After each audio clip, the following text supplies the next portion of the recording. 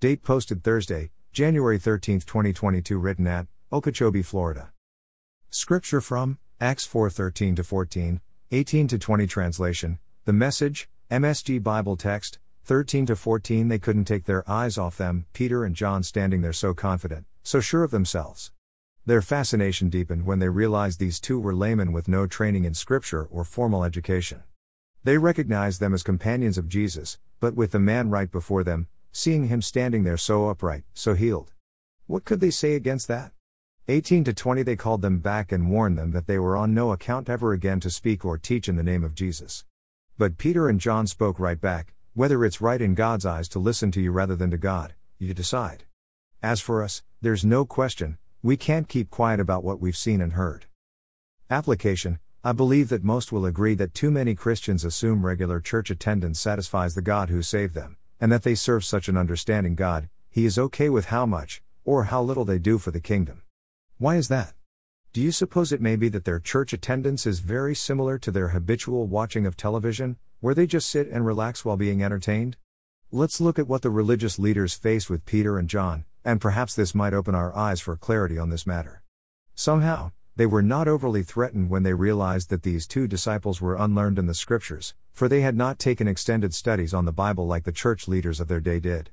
While I believe that seminary serves an important role in educating the religious leaders of our day, I can find no place in Scripture where this is given as a prerequisite to sharing the gospel of Jesus Christ. So I would encourage every reader to not sit back and leave all witnessing and outreach to your pastor, but to always do your part in sharing what Jesus has done for you. I don't believe God ever intended for you to share what you think the pastor will share.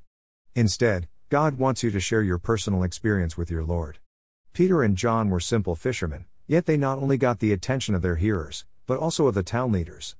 I am convinced that people respond better to our true and honest experience with the Lord than they would to any story we might share with them. Of course, using Bible stories, miracles, and any other biblical experiences only support what Jesus also did in your life, but your friends will identify better with your personal experience. I included the latter verses in our focal scripture today, because I wanted to remind you how personal our relationship could get. Peter and John told the leaders that even if God wants them to respect their worldly leaders, there is nothing that can take away from their personal, one-on-one, intimate relationship with their Savior. Friends, I strive for that type of relationship. How about you? I believe the joy of that will just overflow through everything we share with others. Blessings noted. We are quick to brag on our spouse, our kids, and our extended family. Why wouldn't we also do the same for the relationship experiences with our Savior? I believe it will be a natural thing to do. Prayer: Lord Jesus, you willingly went to the cross for us, and I believe you would do it again, if it became necessary. You were never ashamed of your Father, and your love for us was always evident. May we never be ashamed of the one who rescued us from a life of sin, headed for eternal damnation. May this be such a part of our life that it will be evident to the lost world around us, and may our actions and words always confirm who our Master is. Forgive us, Lord, when we allow the distractions of this world to take priority in our witness. Please strengthen and embolden us to always be your best witness and ambassador while allowed to remain here on earth. Amen. Footnote: there are 2 more pages on my blog that will provide you with additional information, one of them being to know Jesus. If you have been challenged to make a decision today after reading this devotional, please click on the above page, or speak with a local Bible teaching pastor, or contact me at nuggetsfromgodsword@outlook.com. Please allow someone to pray with you and give you help and/or encouragement as you begin, or continue your walk with Jesus. Words underlined in my blog might indicate a link to a song that came to mind as I wrote the devotional. Feel free to click on the link and listen as you continue to read or pray. If this devotional was forwarded to you and you would like to see more, please go to Nuggets from God's Word and read more, or you may freely subscribe for a daily email conveniently containing each day's devotional.